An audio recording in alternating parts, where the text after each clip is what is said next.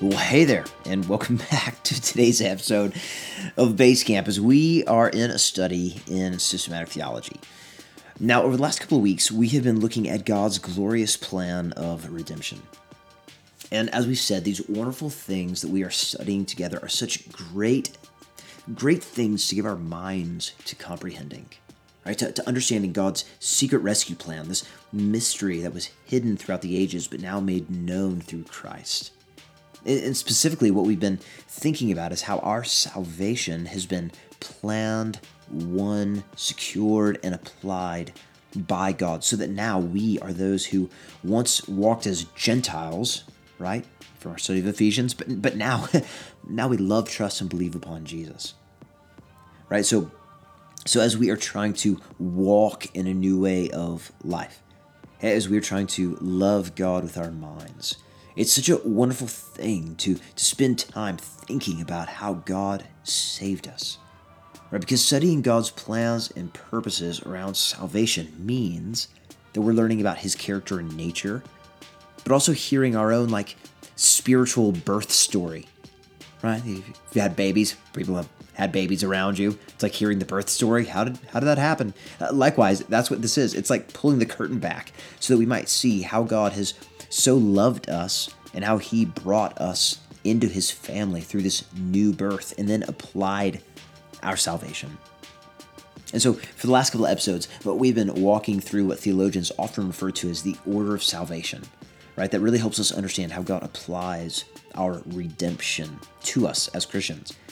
A couple of episodes ago, we spoke about the first three steps or stages of the salvation order: election, the gospel call, and regeneration. Then last episode, we took a look at the two next stages, conversion and justification. We also took a look at the idea of a union with Christ and how it manifests itself through the act of conversion and is the reality of our justification. Now, in this episode, we will look at the next three steps or stages of the salvation order: adoption, sanctification, and perseverance. In other words, you could say that we'll be taking a look at God's glorious plan to adopt rebellious sinners, you and me, into his family, to sanctify us, make us holy, and then His glorious plan to preserve and persevere us to the end. So, let's get to it.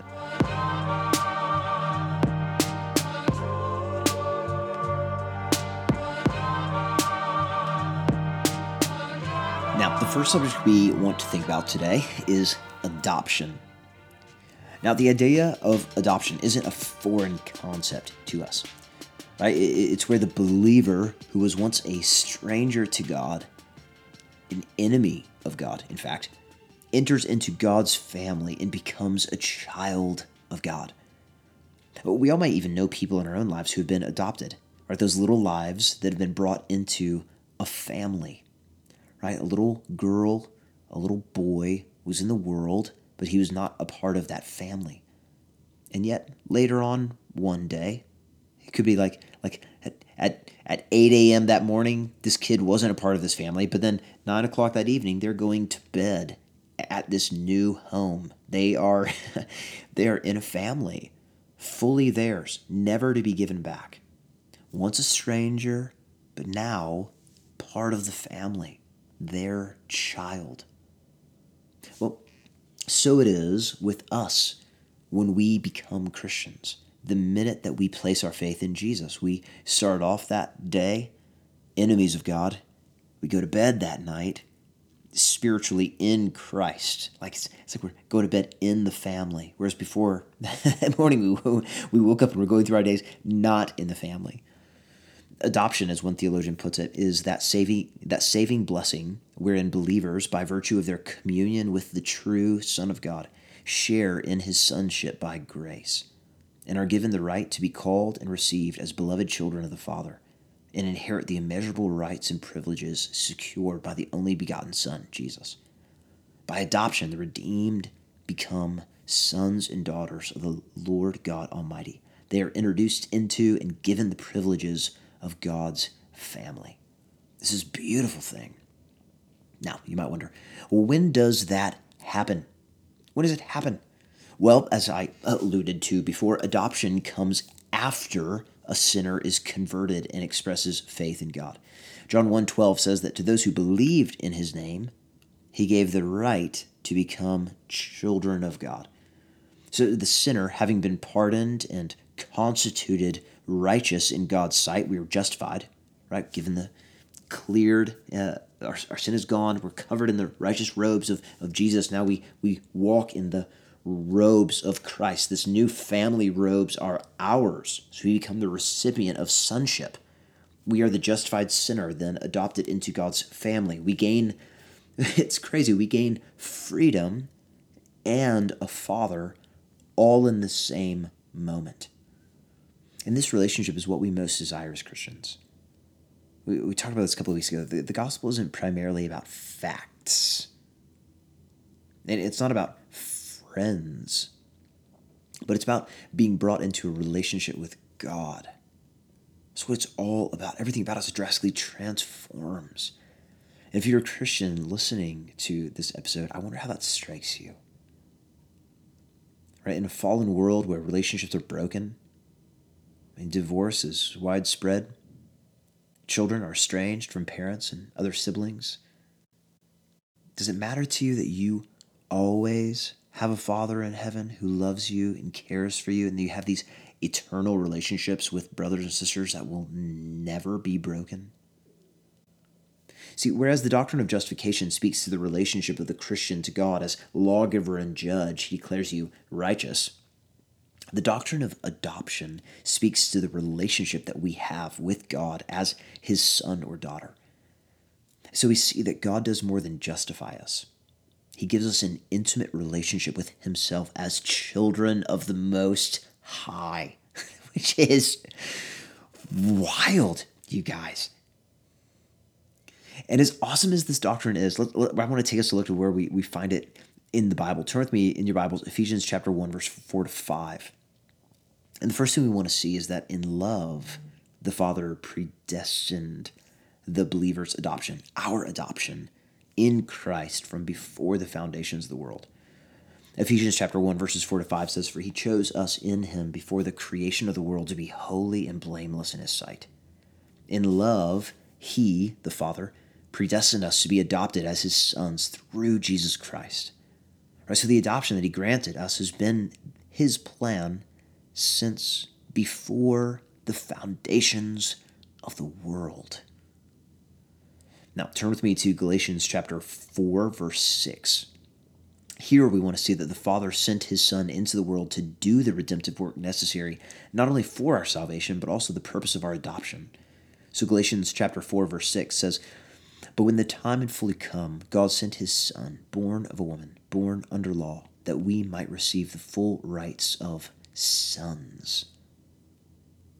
Do you see that? Adoption was in Christ's view as he went to the cross. The Father had his own Son go to the cross so that we might become his children. That's wild. Turn with me to Romans chapter 8, verses 14 to 17. In this passage, I want you to see that the Father sent forth the Spirit of his Son into the heart of the believer for the distinct purpose of assuring us that the believer, you or I, are a child of God. So God the Spirit is sent by the Father to do this work in us. So look with me at Romans chapter 8, 14 to 17. It says, "Those who are led by the Spirit of God are sons of God. For you did not receive a spirit that makes you a slave again to fear, but you received the spirit of sonship, and by him we cry, Abba, Father." See, the Spirit testifies with our spirit that we are God's children. What a great verse. See, the assurance of our salvation is wrapped up in our adoption as God's children. Lastly, look with me a few verses down, verse 23. Notice here that the child of God, having received the spirit of adoption, awaits this final stage of adoption, when our fallen mortal body will be redeemed from corruption and we will be brought to a state of glory like that of Christ, where we have this new body. Romans 8:23 says, "We ourselves, who have the first fruits of the Spirit, groan inwardly as we wait eagerly for our adoption as sons, the redemption of our bodies. It's this future view where we receive the full inheritance of our sonship. It's like we're adopted, but we're waiting for the final inheritance of those things. Like we're in the family, but we haven't received the inheritance yet. Likewise, that's kind of what is kind of being presented in Romans chapter 8. So we've been adopted as God's children, but the full effects, the full consummation of that adoption is still awaiting us in heaven. So let's look at the implications quickly then of the Christians, you and I, being adopted. So the fact that God relates to us as Father means that he loves us. The Father loves us. 1 John 3:1, how great is the love the Father has lavished on us, that we should be called children of God, and that is what we are. That's awesome. Not only that, but the Father understands us. Psalm 103:13-14, as a father has compassion on his children, so the Lord has compassion on those who fear him. For he knows how we are formed. He remembers we are dust. Also, the Father provides for us and gives good gifts. Matthew 7:11, if you then, though you are evil, know how to give good gifts to your children, how much more will your Father in heaven give good gifts to those who ask him? Also, he leads us by the Spirit, the Holy Spirit who indwells us. Romans 8:14, because those who are led by the Spirit of God are sons of God. Also, throughout our lives, the Father disciplines us and keeps us on the path of life. Hebrews 12:5-6 says, and you have forgotten that word of encouragement that addresses you as sons. My son, do not make light of the Lord's discipline. Do not lose heart when he rebukes you, because the Lord disciplines those he loves, and he punishes everyone he accepts as a son. Next, the Father makes us a family. 1 Timothy 5:1-2. Do not rebuke an older man harshly, but exhort him as if he were your father. Treat younger men as brothers, older women as mothers, younger women as sisters, with absolute purity. We are a family. We're to treat one another with purity. Finally, the Father then makes us an heir. Galatians 4:7, so you're no longer a slave, but a son. Since you are a son, God has made you also an heir. Now you might be wondering, well, an heir of what? Well, 1 Corinthians 3, Paul addresses a division in the Corinthian church where people are boasting and grumbling in the stuff of this life. He said, so then no more boasting about men. All things are yours. Whether Paul or Apollos or Cephas or the world or life or death or the present or the future, all are yours, and you are of Christ, and Christ is of God. So all things are ours in Christ. We're the rightful heirs of it all. Jonathan Edwards, he spoke well about the doctrine of adoption. He wrote, God makes his servants his children. All that serve him, he adopts them and gives them a right to the glorious privileges as the sons of God. He calls them no more servants, but he calls them children. He manifests himself to them, makes them his intimate friends, his heirs, and joint heirs with his Son. He showers his love upon them and embraces them in his arms, and dwells in their souls and makes his dwelling with them, and gives himself to them to be their Father and their portion. In this life, he will frequently refresh them with the spiritual dews of heaven. He will shine upon them with beams of light and love, but hereafter he will make them perfectly happy, and that forevermore. Was there ever so good a master as this? No, Jonathan, I don't think there is. You see, when a person is adopted into God's family, the old adage, like father, like son, begins to ring true. As sanctification happens, which is our very next topic, sanctification. Now, there is a statement of faith that Capitol Hill Baptist has, and it kind of defines sanctification, and kind of like I shared last time of doctrine of justification. I think their statement on sanctification is very good. I wanted to share with us as a church. So their statement of faith says this: we believe that sanctification is the process by which, according to the will of God, we are made partakers of his holiness, and that it is a progressive work, that it is begun in regeneration when we became Christians, and that it is carried on in the hearts of believers by the presence and power of the Holy Spirit, the sealer and the comforter, in the continual use of appointed means, like the Word of God, self-examination, self-denial, watchfulness, and prayer. To that I would also add, and our local church, because we are God's great gifts to one another. And through us sharing with one another and speaking into one another's lives, we help preserve and persevere one another. We grow in sanctification as we hold one another accountable and share things with one another and gently correct one another's thoughts of God and feelings of God, and then also talk to one another about the things of the Lord and help really apply Scripture into our lives. Put another way, sanctification is said to be that saving blessing wherein believers, you and I, by virtue of being joined to Jesus Christ, the Holy One, share in the holiness of Christ, bearing the title of saints, and progressively realize the holiness that is already ours in Jesus.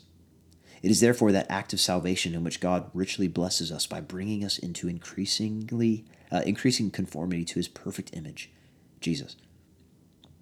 Put more simply, maybe the cookies on the bottom shelf, sanctification is a progressive work of God and man that makes us more and more free from sin and like Christ in our actual lives.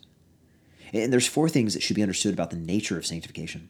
Firstly, sanctification is positional or definitive and occurs the very moment that we are regenerated, born again. Right? So when we became Christians, when we're born again, we're united to Christ, there is a definitive breach with sin, a setting apart or the committing to holiness and righteousness in the sinner. We see this in Romans chapter 6, right? When Paul writes that we've died to sin, been made alive in Christ. Sin no longer reigns over us, and we're no longer under the power of sin. So that initial setting apart from sin for God is what we call definitive sanctification. We are holy, made holy. We are saints. So whereas we are slaves to sin before our conversion, through our union with Christ and his death and resurrection, we have been definitively sanctified, such that we are no longer slaves to sin and no longer under the law, but ruled now by grace. That old man has had the mortal blow given to him. We are now called to put on the new self, right? Which we've been talking about in the book of Ephesians. This is what we're talking about, right? Wayne Grudem, he puts it this way. Once we have been born again, there is a moral change that happens in us, such that we cannot continue to sin as a habit or a pattern of life. 1 John 3:9. Because the power of a new spiritual life within us keeps us from yielding to a life of sin. So that's the first point. Second point, while the Bible speaks about a definite beginning to sanctification, it also sees sanctification as a process that continues throughout the Christian life. In this way, it is progressive, right? We grow in holiness by God's grace the rest of our lives. We aren't born again, perfectly holy. No, we're born again as spiritual babies. Right? We're not born again eating meat and great steak and all these things. No baby does that. No babies grow. We grow in holiness by God's grace, and it will happen the rest of our lives. Right, turn with me to 2 Corinthians 3:18. Paul says that we are progressively becoming more and more like Christ as we live out our Christian lives. This is what he says. And we, who with unveiled faces all reflect the Lord's glory, are being transformed into his likeness with ever-increasing glory, which comes from the Lord, who is the Spirit. And then Philippians 3:13, Paul talks about his own state of sanctification. He says, brothers, this is Philippians 3:13-14. He says, brothers, I do not consider myself yet to have taken hold of it. But one thing I do, forgetting what lies behind and straining toward what is ahead, I press on towards the goal to win the prize for which God has called me heavenward in Christ Jesus. Friends, even Paul doesn't consider himself to be perfectly holy. He knows he needs work. He knows the Holy Spirit will continue to work in him to sanctify him and make him into the image of the Son. And so it is with us. There are many things that we think that are still Gentile ways and patterns of thinking. There are so many feelings of our hearts which are still very much from who we were before we became Christians. There are desires and longings and loves that need to die. And there are ways of living that need to be transformed. And God will grow us in that throughout our rest of our lives. So thirdly, while we are being made into the image of Christ, we must understand that perfect holiness is never had in this lifetime. That's very important. Our sanctification will never be complete in this life. Rather, perfect holiness, complete sanctification, is only attained at death or at the Lord's coming. Turn with me to 1 John 3, starting in verse 2. John writes, Dear friends, now we are children of God, and what we will be has not yet been made known. But we know that when he appears, we shall be like him, for we shall see him as he is. Everyone who has this hope in him purifies himself, just as he is pure. The author of Hebrews writes in chapter 12 that it is only when we come into the presence of God that we will be made perfect. Finally, fourthly, sanctification is a twofold process. It is our work and God's work. It's another synergistic work. Turn with me to Philippians chapter 2, beginning in verse 12.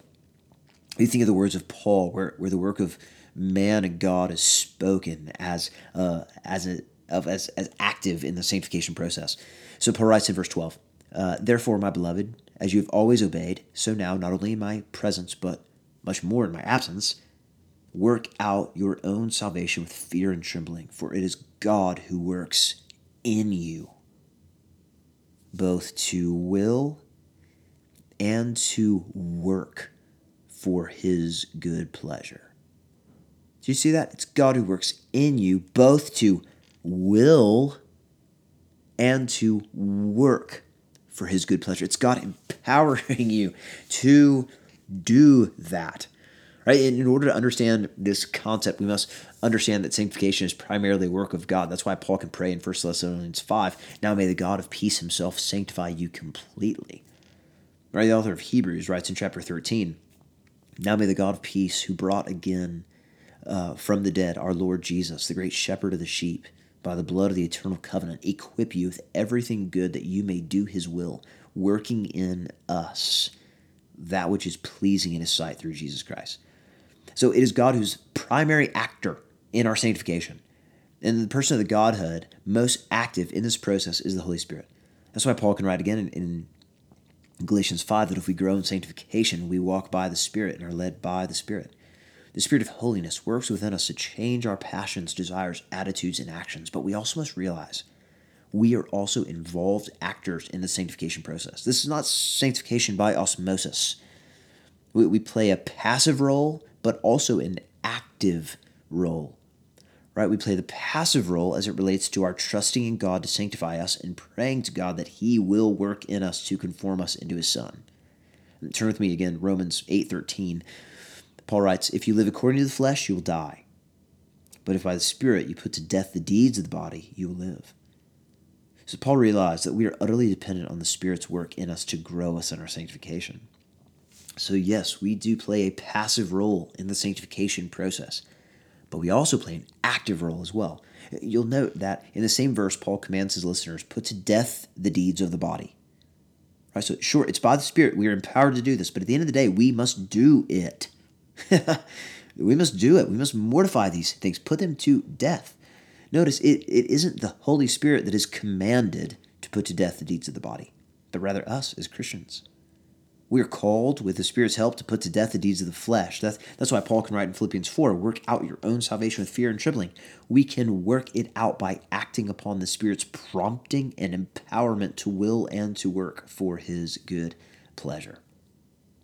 This brings us to our next topic, which is perseverance. Right, so if God is sanctifying those that he elected, and regenerated, and justified, and adopted, then the question is, can a Christian fall from their justified state? Now, again, I'm going to look at the Capitol Hill Baptist Church's statement of faith. They have an article on there on the perseverance of the saints. It's very good. This is what they write. It's very succinct. They say, "We believe that such only are real believers as endure to the end. We believe that such only are real believers as endure to the end, that their persevering attachment to Christ is the grand mark which distinguishes them from superficial professors, that a special providence watches over their welfare, and they are kept by the power of God through faith unto salvation." In other words, true Christians cannot lose their salvation.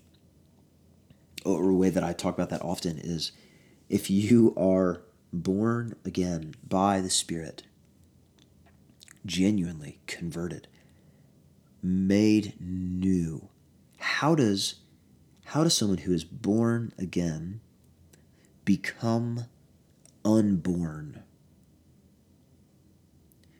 How can someone who, like if you have a baby, and they're born, if they're born, they cannot be unborn. That doesn't make any sense. A, a, a child could die, but become unborn. That doesn't make any sense. Likewise, with the Spirit, if we are born again by the Spirit, how do we become unborn again? That doesn't make any sense. If we are justified, how do we become unjustified? These things don't make any sense in regards to what we read in the Bible. We're going to take a closer look at basically two parts or sides of the definition. First, there's the doctrine of perseverance of the saints, and it affirms that all who are truly born again will persevere to the end. This idea, while somewhat controversial, is clearly born out of Scripture. John chapter 6, beginning of verse 38, Jesus speaks about why he came down from heaven. He says, I've come down from heaven not to do my own will, but the will of him who sent me. And this is the will of him who sent me, that I should lose none of all that he has given me, but raise them up at the last day. I should lose none of all that he has given me, but raise them up at the last day. For this is the will of my Father, that everyone who sees the Son and believes in him should have eternal life, and I will raise him up at the last day. In that, note the certainty in the language of this passage. Right? Jesus will lose none or no one, as it were. He makes the emphatic statement, he will raise up Christians on the last day. It's not I just hope, or if all goes well, and it's not, well, if they hang in there and don't lose salvation, then yep, I will do it. No. He says he will do these things. This is God making a promise. Later in the Gospel of John, Jesus declares, my sheep hear my voice, and I know them, and they follow me, and I give them eternal life. They shall never perish, and no one shall snatch them out of my hand. My Father, who's given them to me, is greater than all, and no one is able to snatch them out of my Father's hand. Again, there's no ambiguity in the Bible over this. No one, not other people, not Satan, not even we ourselves, can separate us from God once he has brought us to himself, once he has made us born again. We can't be unborn again. He's brought us to himself. We're in the family. We can't be unadopted. Right?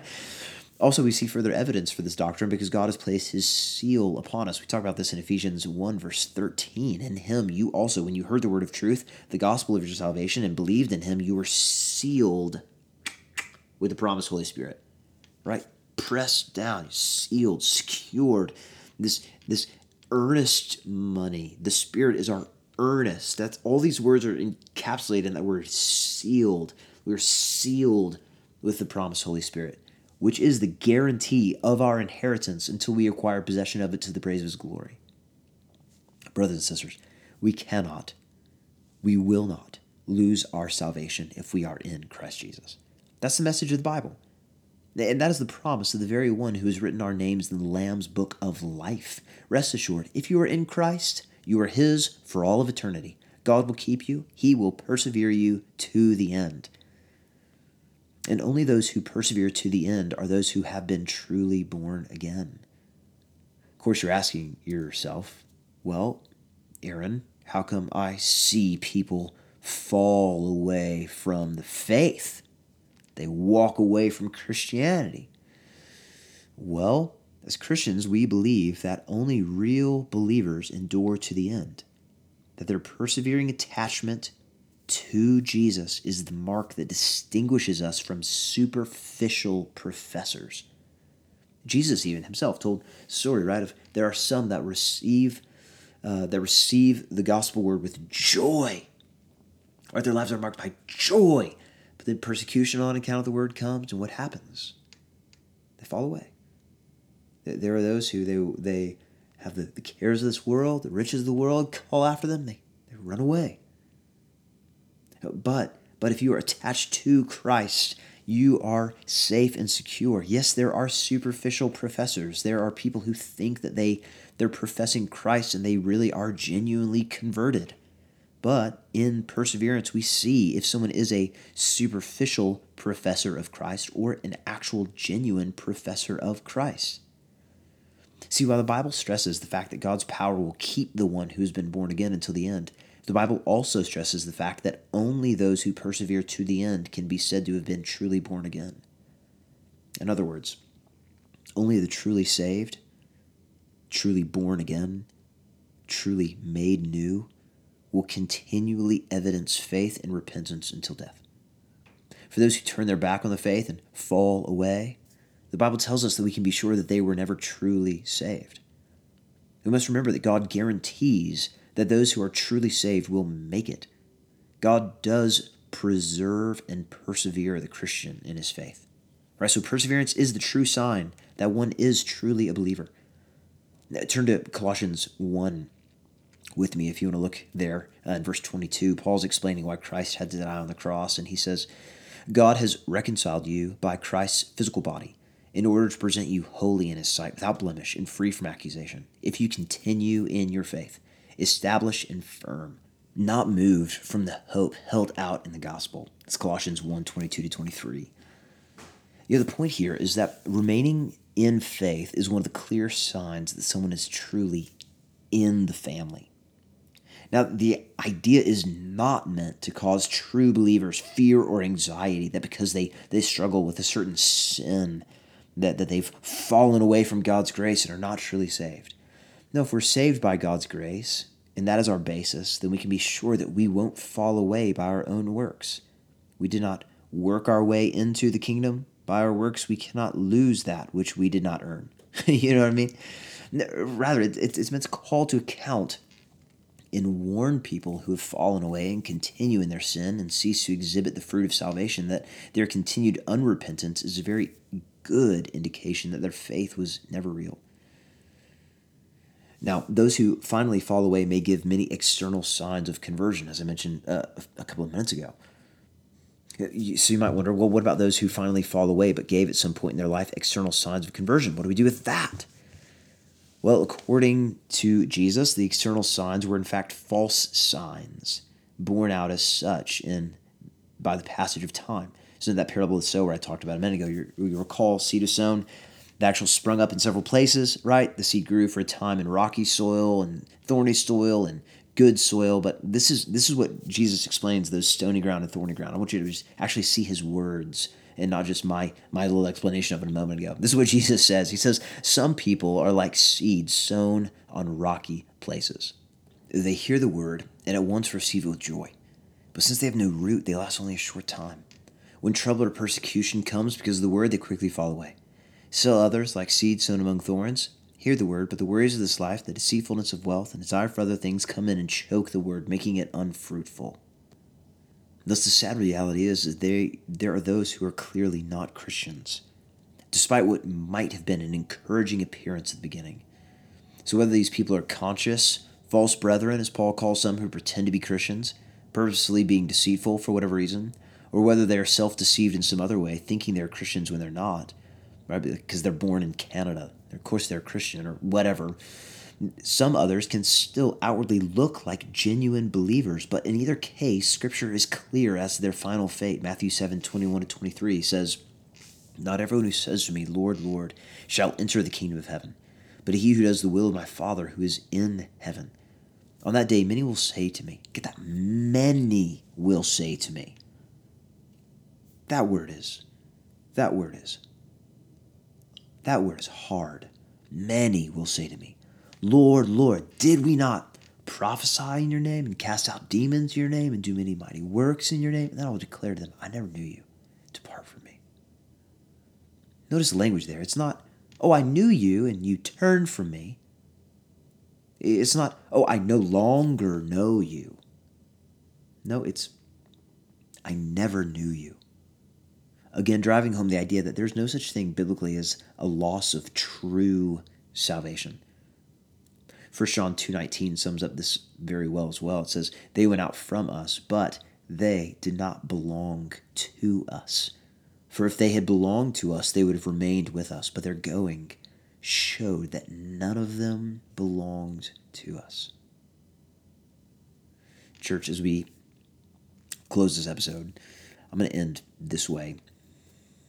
While we must be on the lookout for false believers, people around us that might think they're Christians, that we can share the gospel with and hopefully they become believers. Like I good buddy of mine, actually, the church planter that we're partnering with in Montreal.